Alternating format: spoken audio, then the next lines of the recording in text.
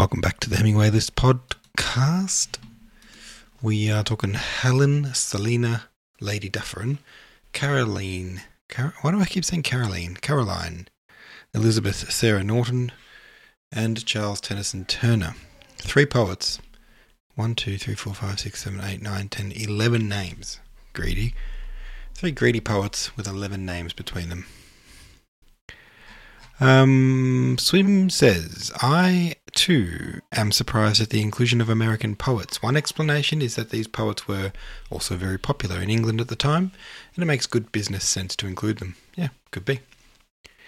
Lady Dufferin was the great-granddaughter of Richard Sheridan, the School for Scandal fame, an Irish songwriter, composer, poet, and author. She was admired for her wit and literary talents, and was a well-known figure in London society of the mid-19th century.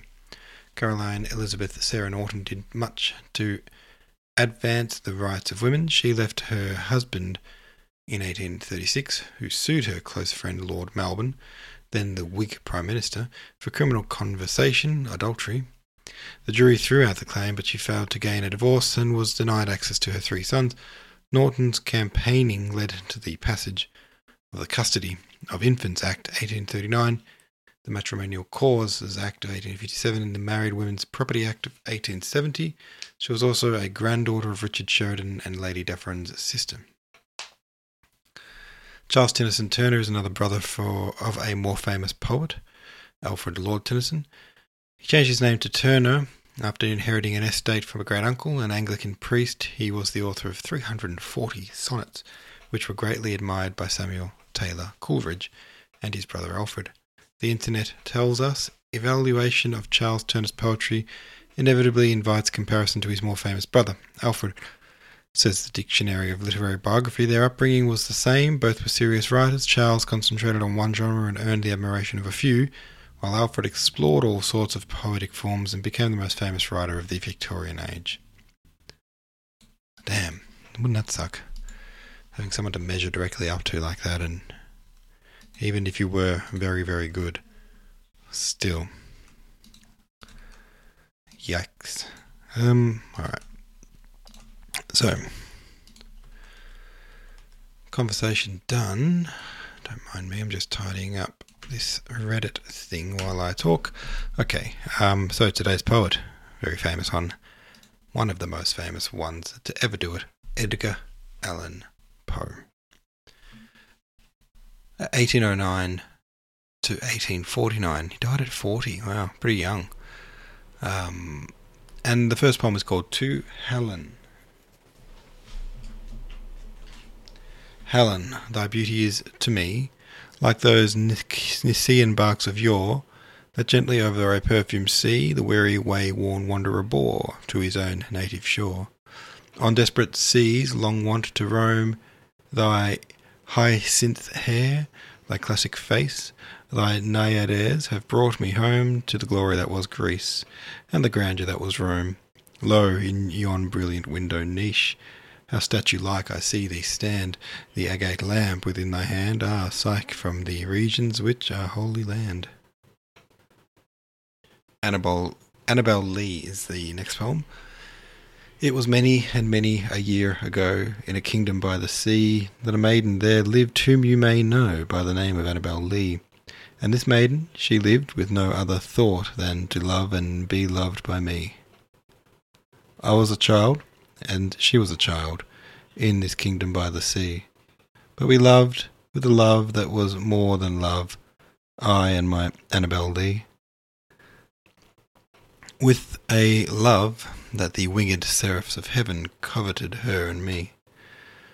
And this was the reason that long ago in this kingdom by the sea a wind blew out of a cloud, chilling my beautiful Annabel Lee, so that her high-born kinsman came and bore her away from me, to shut her up in a sepulchre in the kingdom by the sea.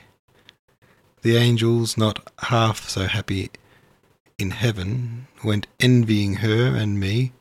Yes, that was the reason, as all men know, in this kingdom by the sea, that the wind came out of the cloud one night, chilling and killing my Annabel Lee. But our love, it was stronger by far than the love of those who were older than we, of many far wiser than we, and neither the angels in heaven above nor the demons down under the sea can ever dissever my soul from the soul of the beautiful Annabel Lee. For the moon never beams without bringing me dreams of the beautiful Annabel Lee, and the stars never rise but I feel the bright eyes of the beautiful Annabel Lee. And so all the night tide I lie by the side of my darling, my life and my bride, in the sepulchre but there by the sea, in her tomb by the sounding sea. For Annie. Thank heaven the crisis, the danger is past, and the lingering illness is over at last, and the fever called living is conquered at last. Sadly, I know, I am shorn of my strength, and no muscle I move as I lie at full length, but no matter, I feel I am better at length, and I rest so composedly now in my bed, that any beholder might fancy me dead, might start at beholding me, thinking me dead. The moaning and groaning, the sighing and sobbing, and quieted now with that horrible throbbing at heart, that horrible, horrible throbbing. The sickness, the nausea, the pitiless pain have ceased with the fever that maddened my brain, with the fever called living that burned in my brain. And oh, of all tortures, that torture the worst has abated, that terrible torture of thirst for the naphthaline river of passion accursed. I have drunk of a water that quenches all thirst, of a water that flows with a lullaby sound, and a spring but a very few feet underground, from a cavern not very far down underground. And let it never be foolishly said that my room is gloomy and narrow my bed, for man never slept in a different bed, and to sleep he must slumber in just such a bed. My tantalized spirit here blandly reposes, forgetting or never regretting its roses, its old agitations of myrtle and roses. For now, while so quietly lying, it fancies a holier odour about it of pansies, a rosemary odour commingled with pansies, with rue and the beautiful Puritan pansies. And so it lies happily, bathing in many a dream of the truth and the beauty of Annie, drowned in the bath of the trusses of Annie.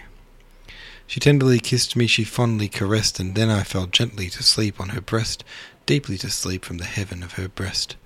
When the light was extinguished, she covered me warm, and she prayed to the angels to keep me from harm, to the Queen of the Angels, to shield me from harm, and I lie so composedly now in my bed, knowing her love that you fancy me dead, and I rest so contentedly now in my bed with her love at my breast, that you fancy me dead, that you shudder to look at me, thinking me dead, but my heart it is brighter than all of the many stars in the sky, for it sparkles with Annie, it glows with the light of the love of my Annie, with the thought of the light of the eyes of my Annie.